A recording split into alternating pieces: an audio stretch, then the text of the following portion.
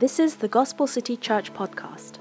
Our hope is that this message is helpful, encouraging, and even life-changing as you grow to know the person and work of Jesus. Enjoy this message today. Today's scripture passage is Psalm 126.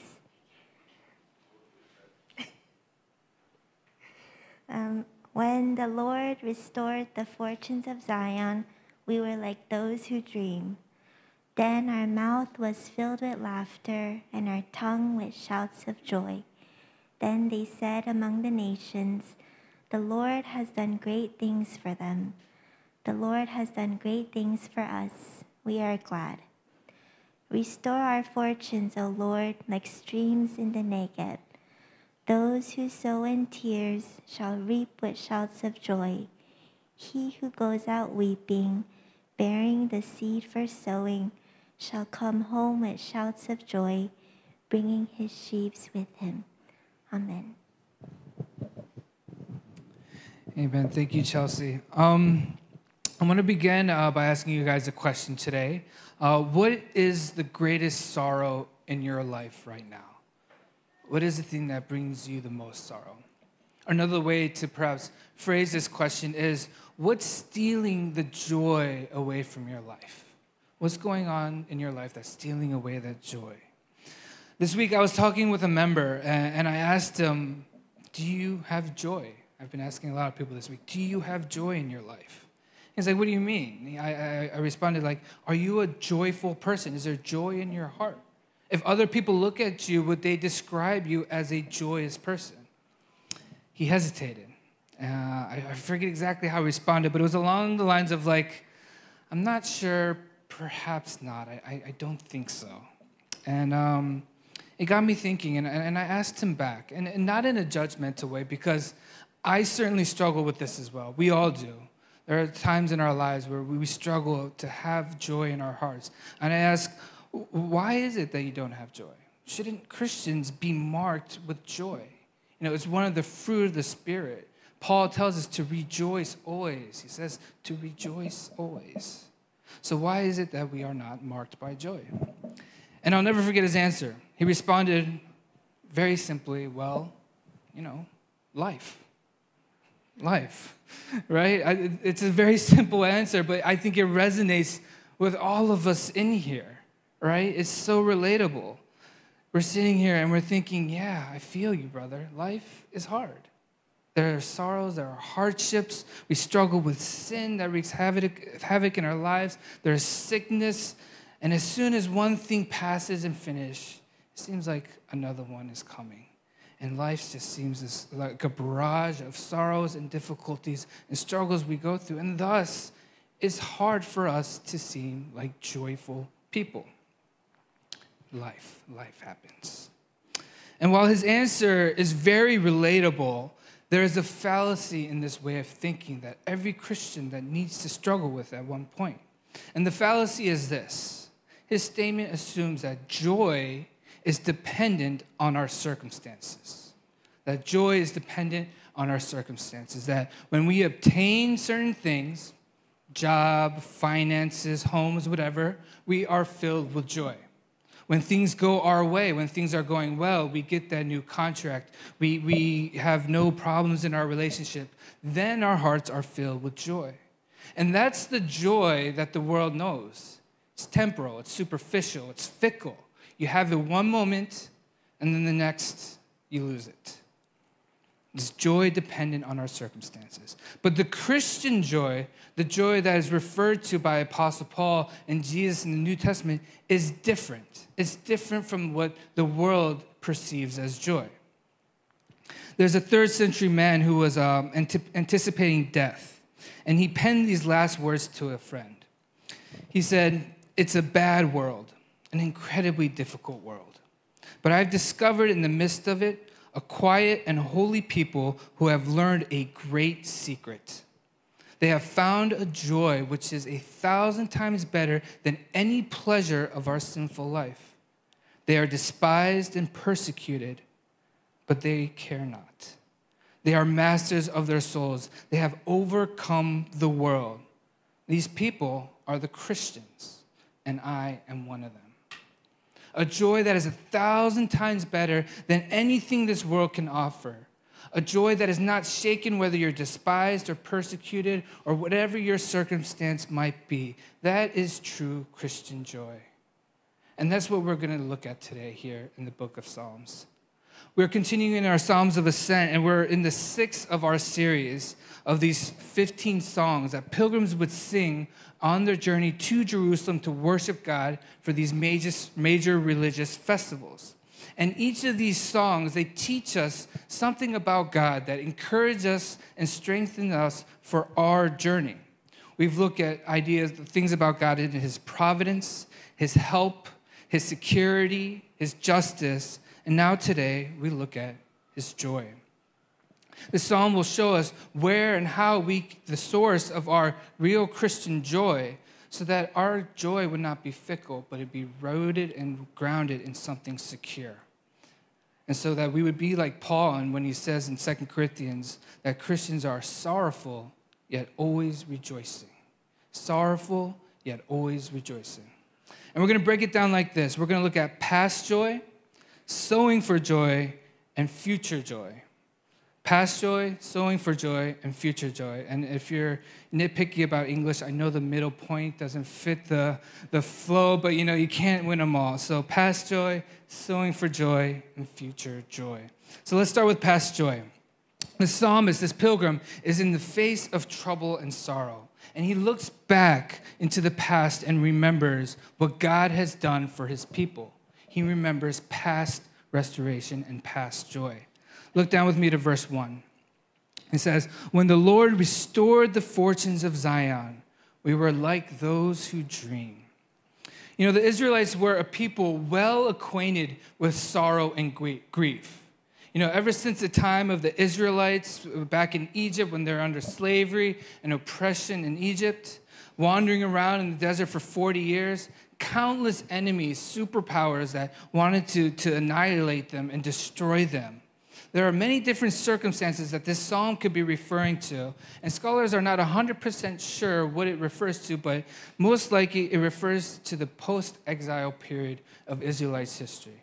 When the Babylonians came in, they destroyed Jerusalem, took the Israelites, and sent them off into captivity, into exile throughout different regions of the area for 70 years. For 70 years, the Israelites lived like this. Now, they lived in great sorrow and grief because of this. And God, after those 70 years, he restored their fortunes. He restored their fortunes. And so the psalmist looks back at that time and the joy that the Israelites felt. Now, when we look at this phrase, restored their fortunes, the thing that might pop into our head when we think, oh, God restored their fortunes, we might be thinking, oh, okay, so the Israelites came back from exile.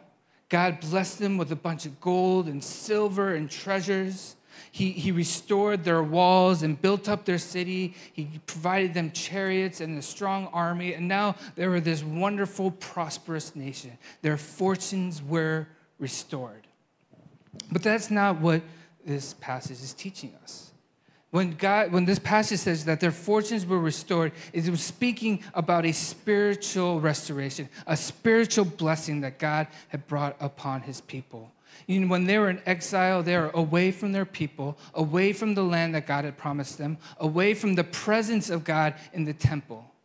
But when he brought that period to an end and he brought them back, he restored the spiritual blessing. They were able to come home and be a people again in the land that God had promised them and worship God as he dwelt with them. God restored their fortunes. And as they received this restoration, let's look down at verse 2 and see their response to how God had worked in their lives. Then our mouth was filled with laughter and our tongue with shouts of joy. In the first three verses, we see the pilgrims looking back at the joy that came from this restoration. And that's our first point of our source of Christian joy. We look back at our restoration. The source of true Christian joy is looking back at our restoration. And what that requires is to us to look back who we once were? Who were we apart from Christ? If we are honest with ourselves, we know that we are far from perfect. In fact, we are all very flawed and filled with sin. If you think that you are perfect and you're doing okay, I could probably go to your friends and family and they would give testimony otherwise.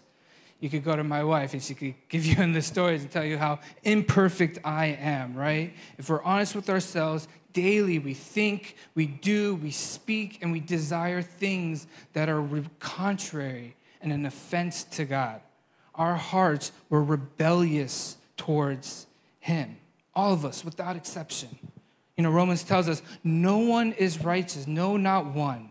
No one understands, no one seeks for God. All have turned aside. Together they have become worthless. No one does good, not even one.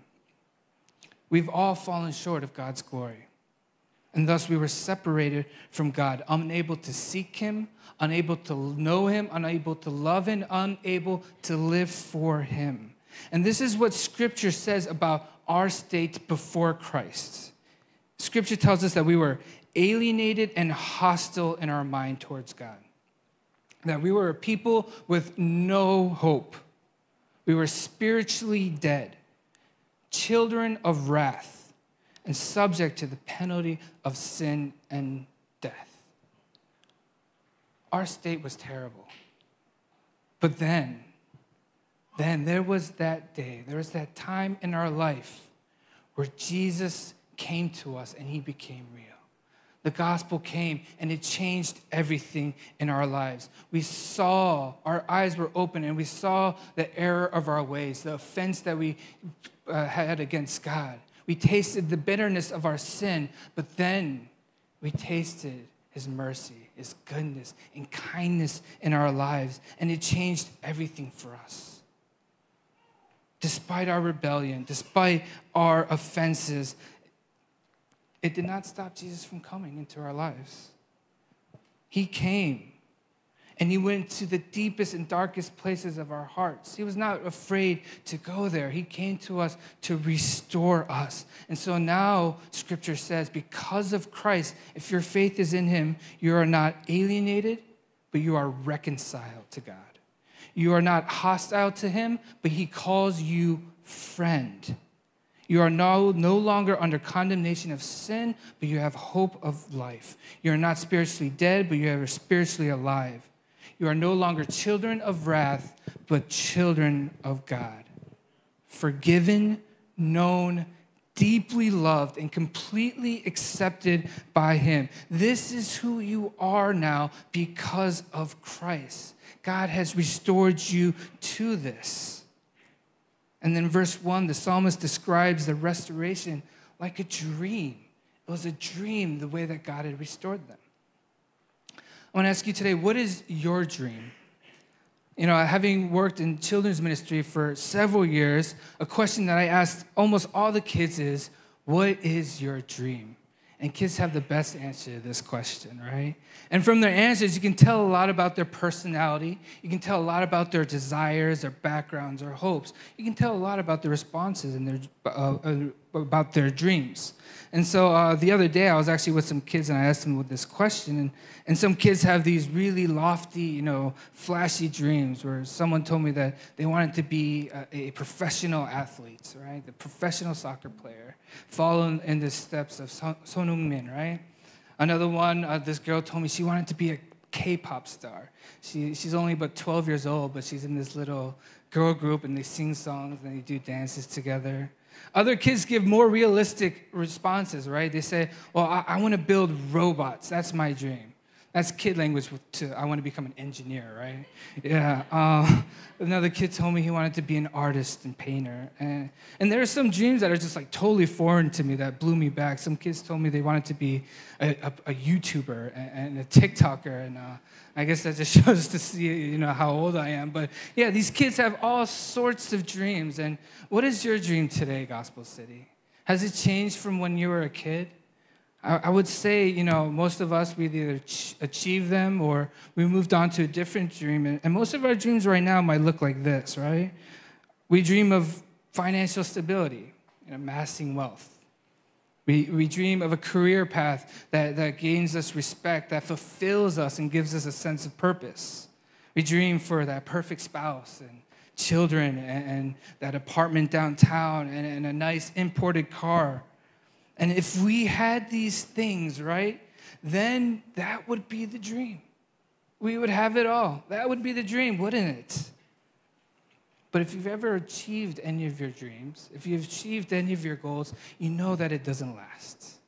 You might temporarily feel that joy and that happiness, but then your heart quickly moves on to the next goal, to the next dream, to the next thing that you don't have already.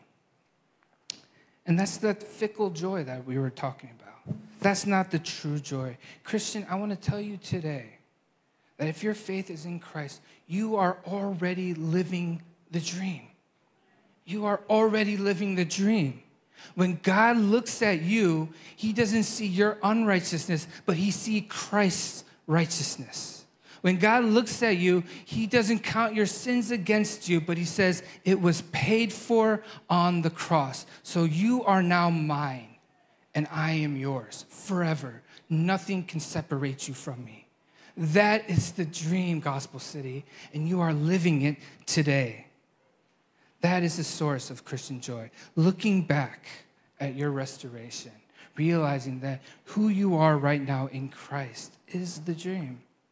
You know, it can be so easy for us to forget this and lose the joy that came with knowing that we are loved and accepted by God, right? But that joy is always there for us to access when we remind ourselves and meditate on the gospel, to know what Jesus has done for us and be reassured because of who we are, because of the gospel. You know, we get caught up in all our different identities, right? We get caught up in being a teacher, in being a pastor, in being a ministry leader, a son, a daughter, a father, a friend, a boyfriend, spouse. We get caught up with all these identities that are part of who we are, but we forget the one true identity that trumps all these different hats that we wear, and that's we are his children, that we are his prized possession. And from that, there's a source of joy that is unending, that we can draw from daily as we meditate upon what Jesus has done for us to get us into that standing with God. And then, as you do so, your confession will be the same as it reads in verse 3. The Lord has done great things for me. For me. The Lord has done great things for me because of what Christ has done. And I am glad.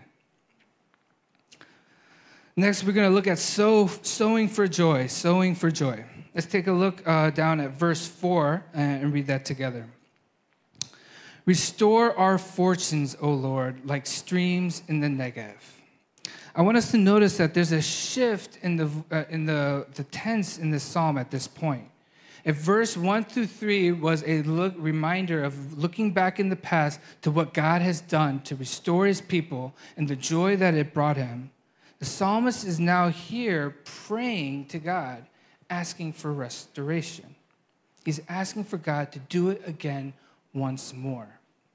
Now, the Negev was this dry region in the south of Jerusalem towards the Dead Sea. And this region is a very dry and arid area, and there's many stream beds, or what they call as wadis. And throughout most of the year, it's very dry. And these stream beds are just very empty, and there's nothing in them. But one time a year, these rains will come. And as these rains come, it will fill these dry river stream beds, and it would fill these streams so that waters would be overflowing, and it would bring life into this dry desert region. And this picture shows us an example, a picture of the Christian walk, that the people of God who had once experienced such great restoration, as we journey through this life, there are times where we go through spiritual droughts. We go through dryness. We go and before God and we ask him for him to restore us again. The pilgrimage is filled with these prayers where we ask God to restore us. Because hardships will come and our hearts will wander away and grow cold from God. We will struggle with sin and temptation. And it's not just inward, but as Christians, we also look outwardly as well and cry out for restoration too, right? We see our loved ones who are living apart from Christ, and our hearts break and we cry out for restoration. We see loved ones suffering under mental and emotional and physical ailments, and so we cry out and ask for restoration. We see injustice being done to people, to cities, to nations, and our hearts cry out to God for restoration to be done. We cry out for ourselves and we cry out as we look to our neighbors. And then in verse 5, there's an answer to this prayer. There's a promise to those who pray for God's restoration. Look down in verse 5 with me. Those who sow in tears shall reap with shouts of joy. It's a simple promise. It says, whoever prays and seeks and sows their tears as they cry out for restoration, there is a promise of a joy that is to come. And that's the second source of our true Christian joy. We sow with tears to God. We sow with tears to God.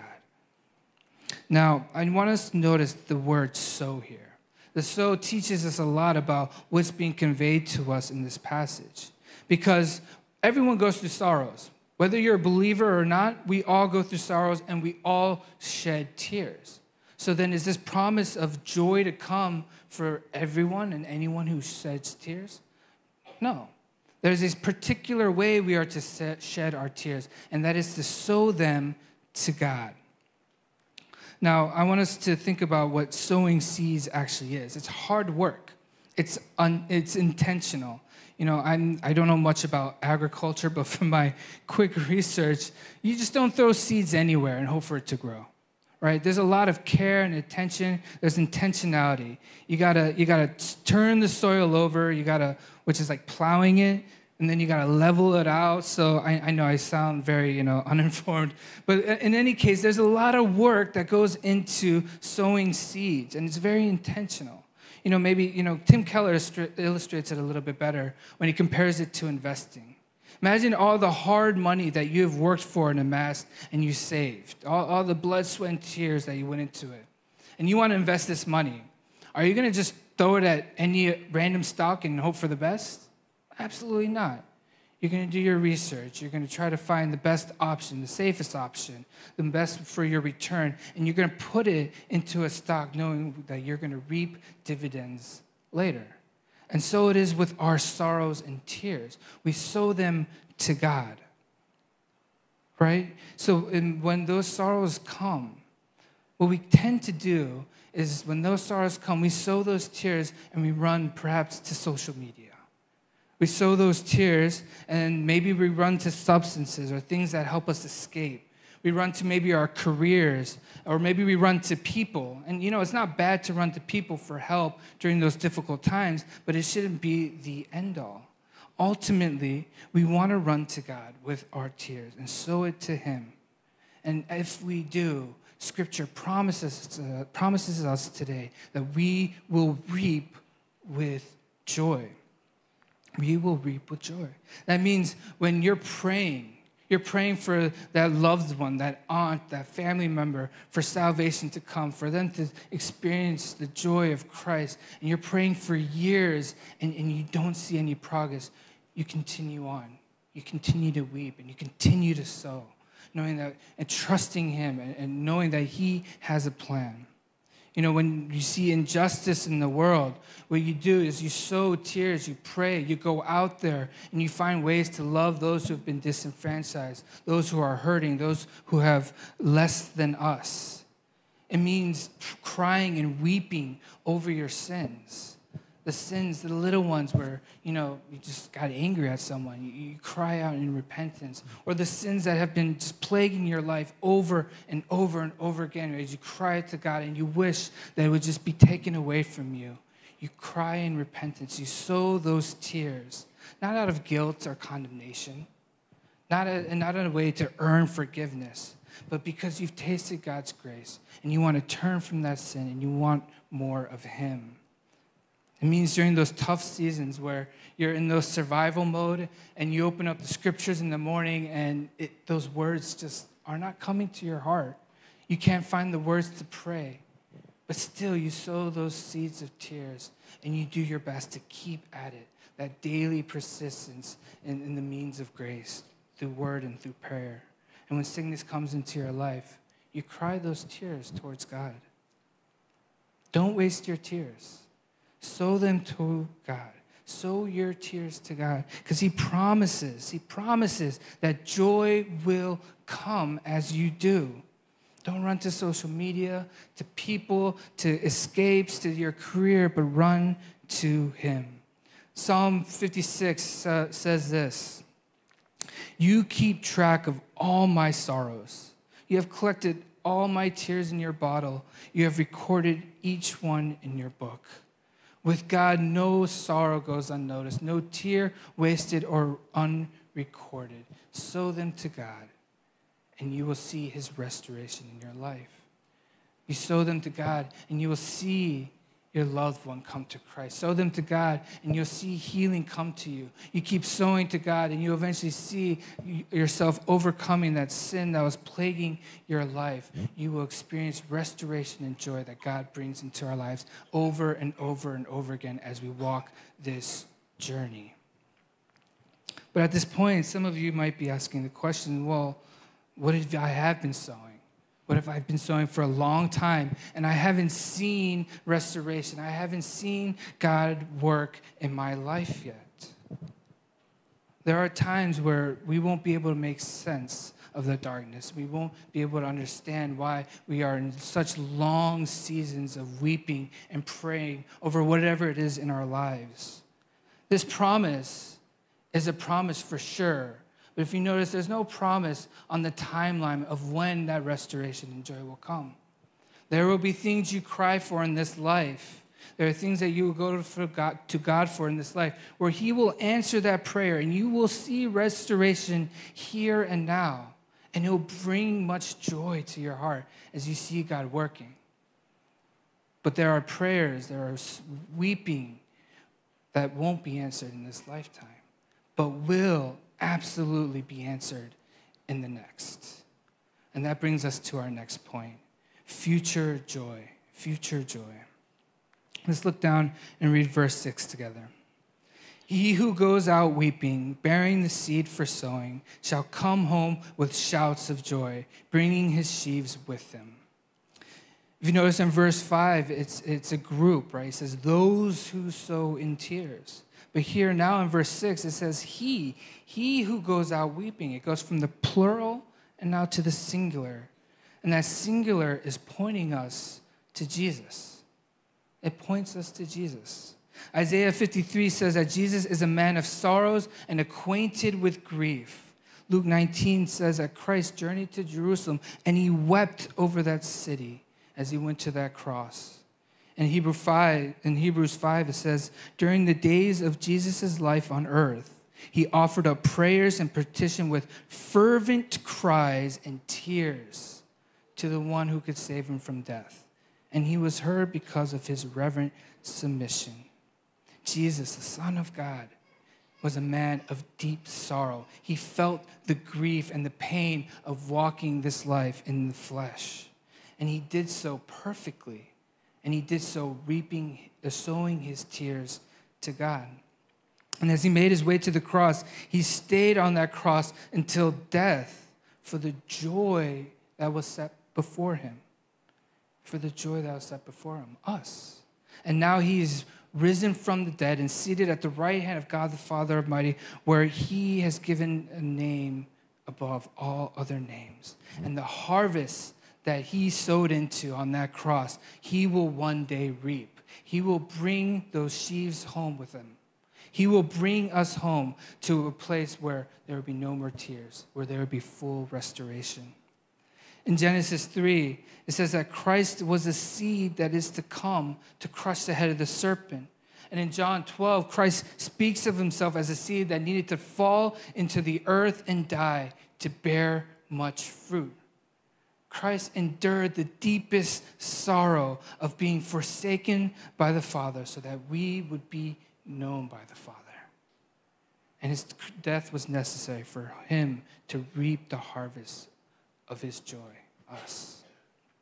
Revelation says that he will wipe away every tear from our eyes, and death shall be no more. Neither shall there be mourning, nor crying, nor pain anymore, for the former things have passed away.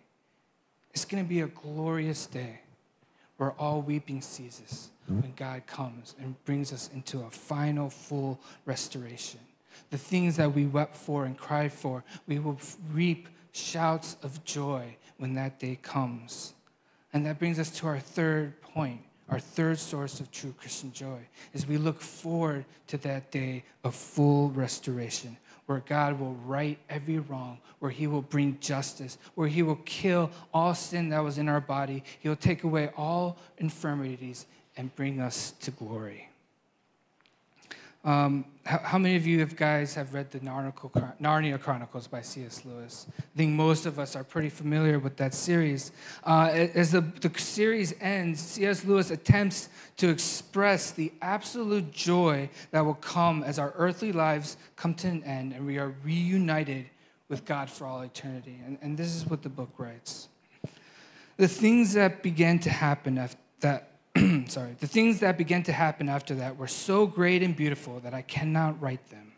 And for us, this is the end of all the stories.